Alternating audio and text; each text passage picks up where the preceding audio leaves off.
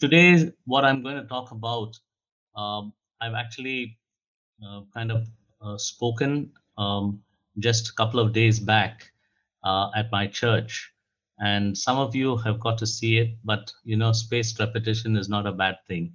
So it's about Christian generosity, and you know, uh, here's a question I'd just like to ask all of you. Do you know which book, apart from the Psalms, did Jesus quote the most from? And I'm sure most of you know it. Uh, Deuteronomy. Absolutely. It's a book of Deuteronomy. So whenever I read any passage in Deuteronomy, I pay a little extra attention. And so I'm going to talk about a few verses from Deuteronomy 15 at the start, and then talk about a lot of other scripture. But in Deuteronomy 15, I think a few answers are there to questions like why do I, or why do you, or why do Christians need to be generous? And it starts off, uh, with a simple answer because God desires us to be generous. And the verse I'm thinking of is Deuteronomy 15:4, where God says there must be no poor people among you. Period. That's it. Nothing more, nothing less. And we need to just stop here instead of giving all our, defenses of why we are permitting poor people among us.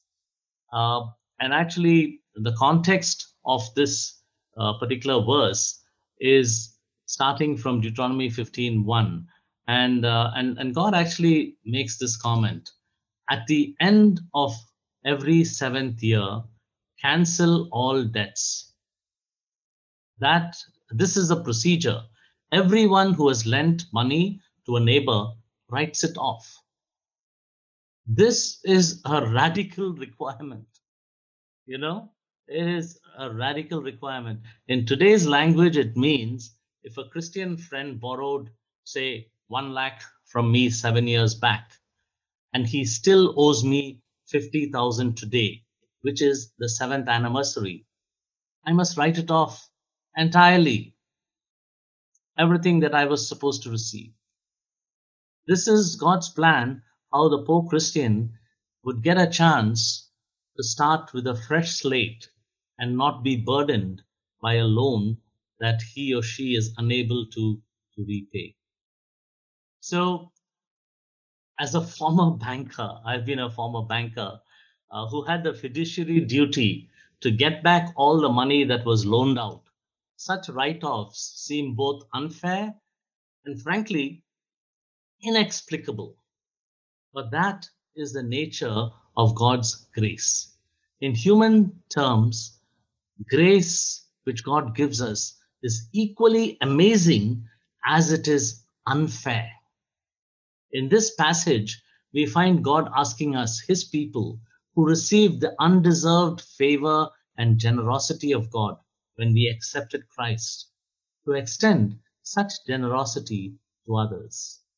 Now, some people may say, this is teaching from the Old Testament, and ask, hasn't all that stuff changed with Jesus' arrival, you know, uh, and the New Testament?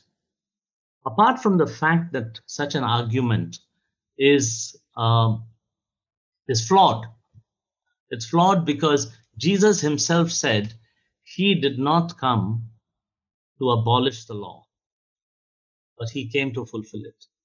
But we also find elsewhere in the New Testament the answer is no. In fact, the method may have changed, but the spirit of generosity required and God's desire about the poor and needy, that has not changed. In some ways, it has actually increased. Today, our generosity is not limited to the seventh year, but as Christians, we must be generous all the time. You don't believe me? Let's read a few verses about the early church from Acts 4:13. 32 to 35. All the believers were of one heart and mind.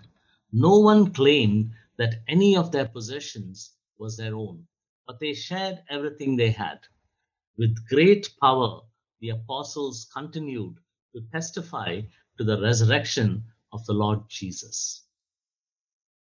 And God's grace was so powerfully at work in them all that there were no needy persons among them. For from time to time, those who owned land or houses sold them, brought the money from the sales, and put it at the apostles' feet, and it was distributed to anyone who had a need. The fact is, the behavior of the early Christians is even more incredible, even more radical than what was required in the Old Testament. Did you notice what Paul says? And God's grace was so powerfully at work in them all that there was no needy person among them. This kind of incredible behavior is possible only when we let God's grace work in our hearts. Let me point one more interesting thing. In the Old Testament, and in both the Old Testament and the New Testament passages that we read, in the Old Testament passage, the rich are asked to be generous and to write off debts, thereby continue to be blessed by God. But if you see in the New Testament, we see something in addition. And I just want to read this out. Now, friends, I want to report on the surprising and generous ways in which God is working in the churches in Macedonia province. Fierce troubles came down on the people of those churches, pushing them to the very limit. The trial exposed their true colors. They were incredibly happy, though desperately poor. The pressure triggered something totally unexpected, the outpouring of pure and generous gifts. I was there and saw it for myself. They gave offerings of whatever they could, far more than they could afford, pleading for the privilege of helping out in relief of poor Christians. This was totally spontaneous, entirely their own idea, and caught us completely off guard. In the New Testament, we see an amazing spirit of generosity shown by the poor. Just as the rich were expected there, here the poor Macedonians, they seem to be going through a kind of tough time that I think many of us are going through during this pandemic, which, reduced salaries or maybe no salary, major business losses. But here's what Paul writes, and this is quite incredible. And again, we see it's the grace of God. Let me ask a question here. Do you think it's easier to give in times of plenty than when we are going through difficult times or in poverty? Possibly it is easier when we have plenty, but we see Jesus actually recognizing those who gave both in poverty and in plenty. Now, who does not remember the widow whom Jesus praised for giving out of her poverty? But how many of us remember Jesus' praise to Zacchaeus when he generously gave away when he had plenty? He gave away 50% of his wealth to the poor, and cheerfully he volunteered to pay 4 times the amount to anyone he had cheated. Jesus applauded this generosity, saying, "Today is salvation day in this home." You see, unlike the young rich ruler who was unwilling to give God priority, Zacchaeus was willing to do it. Again, when God visits our homes and our hearts, the grace of giving helps us. We become generous, whatever our financial strength or situation may be. So that was the widow and Zacchaeus. So We are now left with a simple question.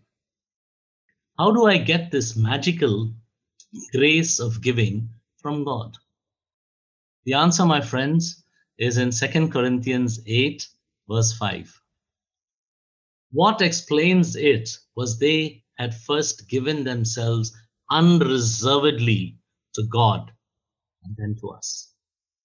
Jesus himself said, seek ye first his kingdom and his righteousness, and all these things will be given to you, even the grace of giving. You know, otherwise, how can you make sense of this kind of attitude and generous spirit? Especially when we are facing fierce troubles. This is not natural behavior. I hope you all understand this. This is supernatural behavior. It has to be God working in us or having the gift of grace that God has given us. It is this gift of God's grace alone that can make us feel enthusiastic to give at any time, be it hard times or times of plenty, and to give, as God said, cheerfully. I'm going to, my PowerPoint kind of, I didn't get the time to complete it, so I'm going to stop it right here. And you're just going to see me as we go forward. So let me just continue. The first reason that we must be generous is that it is God's desire that there be no poor among us. The second reason we need to be generous is because God's work requires our generosity. An incident mentioned in the Synoptic Gospels relates to the healing meeting Jesus is having in a crowded house in Capernaum. I'm sure you all remember the incident. A paralytic is lowered down through the roof by his friends and is healed by Jesus. Remember the story? I just want to point out a small thing that we often miss. Once the meeting ended and everyone, including Jesus, had left the house, someone had to be generous with their money and fix the roof. I'm not sure how much it cost them, but fixing church roofs are not, a small expense. For any church, including yours and mine, people need to be generous with their time, talent, and yes, their treasure chest for God's ministry to both work and to thrive. And so it is important for us to acknowledge, especially the generosity of, I'm sure, many of you listeners, your generosity of giving to your church or your ministries that you're involved in, your time, your talent, and treasure would have helped your churches and organizations meet the challenges of the pandemic and, in many ways, thrive rather than merely survive. Now, that we have two reasons for being generous in our giving, I'm going to share some principles of Christian generosity and giving that my wife Shami and I have learned over the years from different sources. But all of them, the principles are rooted in God's word. And that has moved us from being, and especially I have to confess me, from being reasonably tight fisted givers to people who have kind of loosened our grip on our purse and wallets uh, and what we hold back as we try to be generous givers for God's work and for the poor and for the hurting. The first principle is this: God owns everything. This is something we all know because in most churches, after the offering is taken, we use some version of King Solomon's words found in First Chronicle 29:14b. Everything comes from you, and we have given you only what comes from your hand. Yes, God owns it all. But to complete the principle, a few more words need to be added. The principle we learned is that God owns it all, but we have the responsibility to manage it. So giving must be done prayerfully and responsibly. If one has a spouse, the decision to give and the amount must be made collectively with your spouse. This should be in a spirit of unity and cheerfulness. Our responsibility lies in assessing a need properly before giving, mainly because our resources are limited. Secondly, we realize money doesn't guarantee satisfaction. The truth is, no matter how much we have, it's never enough. We always want more. By default, we are hoarders. Jesus came very hard upon hoarders. Remember his parable of the hoarder who wanted to tear down his barns and build bigger barns? Remember also how Jesus rebuked another hoarder, the servant who buried his master's talent until his master returned. How about me and how about you? Are we hoarding our resources by burying them so that we can take them out during a time of audit or in some on some rainy day that may never come? Or are we hoarders motivated to keep building bigger barns? And if that's the case, what is the size of the barn we need before we stop hoarding? As a family, we realized that instead of building barns, God seemed to be prompting us to empty our barns.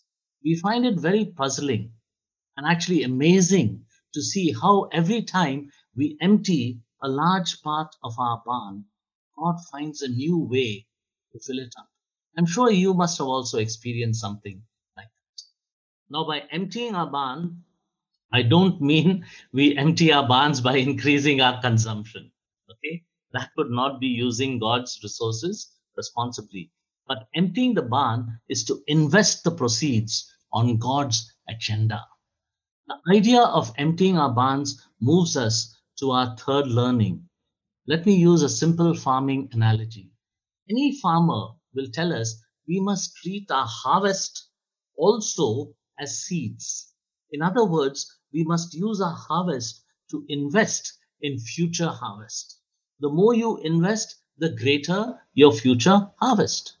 Investment in the future is limited by how much we consume in the present or by how much we hoard, anticipating a future famine that may never happen. Jesus congratulates two of the three servants in the parable of the talents because they seem to understand and apply this principle. They treated their talents as seeds, or as my fellow bankers would say, as seed capital, and invested it and doubled the resources given to them. But the third person who gets reprimanded by Jesus did not, and instead treated it as a harvest and hoarded it in his barn till his master returned.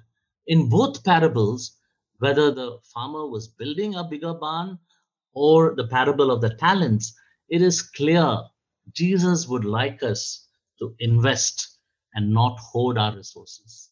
The resources He has given to us. So let's view our resources as seeds to invest and not just as harvest. Treating our resources as seeds leads us to the next learning, which is resources need to be invested. Whenever we get some funds we can invest in, we wrestle with the idea of where to invest so that we manage God's resources well. While the answer is quite easy that we want to invest it in things that have permanent or eternal value and not in things with temporary value, making a choice among competing options is not easy. What my wife and I have learned and where we are today is that the permanent or eternal value that God is interested in simply boils down to one word: people. So that is where we invest all our seeds. We found we had three options when investing in people. First, we could invest indirectly by financially supporting people or organizations involved in God's work, like Christian workers, mission organizations, and our church. This investment is mainly through our finance and treasure chest. Secondly, we could invest our time and talents in people. Again, this could be individually mentoring or through Christian organizations involved in people development and within our church. That's why I'm so interested in CBMC. It's part of what uh, is like a life mission. Here we invest our resources of time and talents in people. The third option, as you must have guessed, is what we have picked. We invest our lives in people, and this includes our time, talents, and treasure chest. Let me be very clear. My wife Shami and I, we are not unique in doing this. Many, if not all of you viewing or listening, do the same with the resources that God has given you. Equally true is that all of us could do much more than what we are currently doing. But this is a good time for me to expand Christian generosity to include more than treasure. We need to be generous with our time and talent and the opportunities that God has given us. The investment of time and talent made by our Sunday school teachers, youth leaders to build the next generation is quite obvious and needs no explaining. But many who volunteer in different ways in different ministries that enrich and edify their church or organization's life as they invest and build people and their faith are also investing their resources on things that have eternal value. Investment in people is about replication and multiplication. Jesus said, make disciples. He never said or never asked us just to be disciples. He could have very easily said that. So here's a little tip. In whatever area you're adding eternal value, can you have the mindset of replicating yourself in others? What I mean is very simple. If you're currently a leader, can you move on to become a leader maker by mentoring someone else? If you're a choir master, can you become a choir master maker? Can you develop someone else who can fill your role? If you're a Sunday school teacher, you can become a teacher, maker, and so on.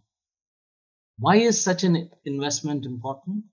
Because God's kingdom needs more harvesters. As Jesus himself said, the harvest is plenty, but the harvesters are few.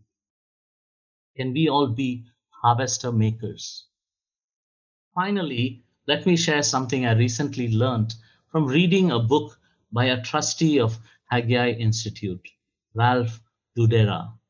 I call it the eternal net worth concept. We all know our personal net worth.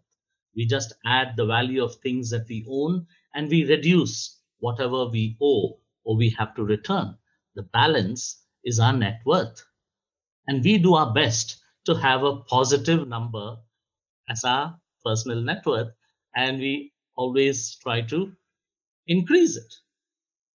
But how many of us know what our eternal net worth is? Before I explain the concept, let me explain how I think this concept can help us to be more generous. Let's go back for a moment to the parable of the two servants who were commended by their master. You see, they knew how they were doing only when the master returned and assessed and conducted an audit, and he commended the performance by saying, you have increased your net worth by doubling your assets. But how do you or I assess how we are doing? So that's where this eternal net worth concept, which is about laying up treasures in heaven, where neither moth nor rust nor destroys, and where thieves do not break in and steal. This is where Ralph Dudera's suggestion helps, and it will help you understand where you are in your eternal net worth. Uh, my wife and I, we have done this exercise, and we find it both a useful guide and, more importantly, a motivator to be more generous. So here it is. It's very simple. First, we need to realize our resources, that is, things that we own, must be split into two types: permanent assets and temporary assets. So, permanent assets are what we give away for God's work. It includes our giving to our church or churches, charitable organizations which are involved in God's work, taking care of the poor, sponsoring education of children, etc. And if you are able to, and I'm trying to work that out, you can even calculate the time that you spend and give it a value. These are assets that have eternal value, and the reason is because God values them. What are our temporary assets? Are our bank balances, the company shares we own, the value of the house we own, our cars, jewelry, etc. So first we calculate the value of our permanent assets by including all we have given over the years. Calculate it for as many years that you can remember with reasonable accuracy. It's important not to inflate these numbers. Okay, there is a tendency, oh, I've forgotten, maybe it was, and you put a higher number. It's better to leave out items we are unsure of. Next, add up all your temporary assets by calculating them in today's value.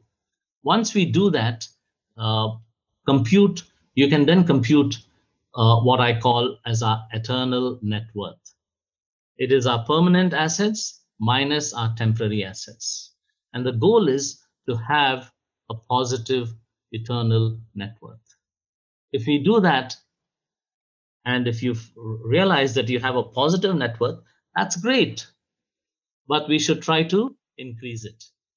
If our net worth, eternal net worth, is negative, that too is great, because now we have a goal and an opportunity to work towards investing more in permanent assets that have eternal value. If you need help in calculating your permanent assets, drop me an email. I'll send you a template in a spreadsheet which I've created, which also takes or factors in the time value of money. The time value of money is basically the value of 1,000 rupees that you gave 5 years back is more valuable than 1,000 that you give today. So we can factor that in to calculate your permanent net uh, your permanent assets and to get your eternal net worth. Don't get me wrong, both assets are needed, but hopefully, at some point in our life, our permanent assets will begin to exceed our temporary assets. This will be possible only by the grace of God and if we have a desire to empty our barns. Also, remember, our generosity is not limited only to our money. We can do it with our time, talent, and making use of opportunities God gives us. So let's be generous with all our passion, all our strength, all our compassion, all our intelligence. And with God's love in our hearts, let's do our best to make God's desire of having no poor among us a reality. Let no one among us be financially, intellectually, socially, emotionally, and most importantly, spiritually in need. Let's all be generous. Amen. Father God, we just bow down in your holy and awesome presence, Lord. Lord, you're a God who taught us what generosity is. And I pray, Lord, that some of these thoughts that you placed in my heart would write themselves in the hearts of the listeners here today, Master. I pray, Lord, that you would give us all hearts of flesh, Lord, not hearts of stone, Lord, when it comes to giving.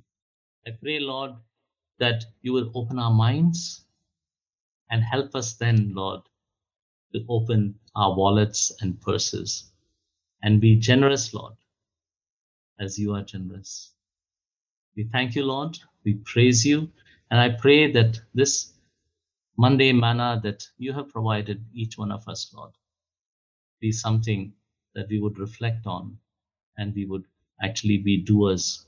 In Jesus' holy and matchless name, I pray. Amen. Amen. Amen.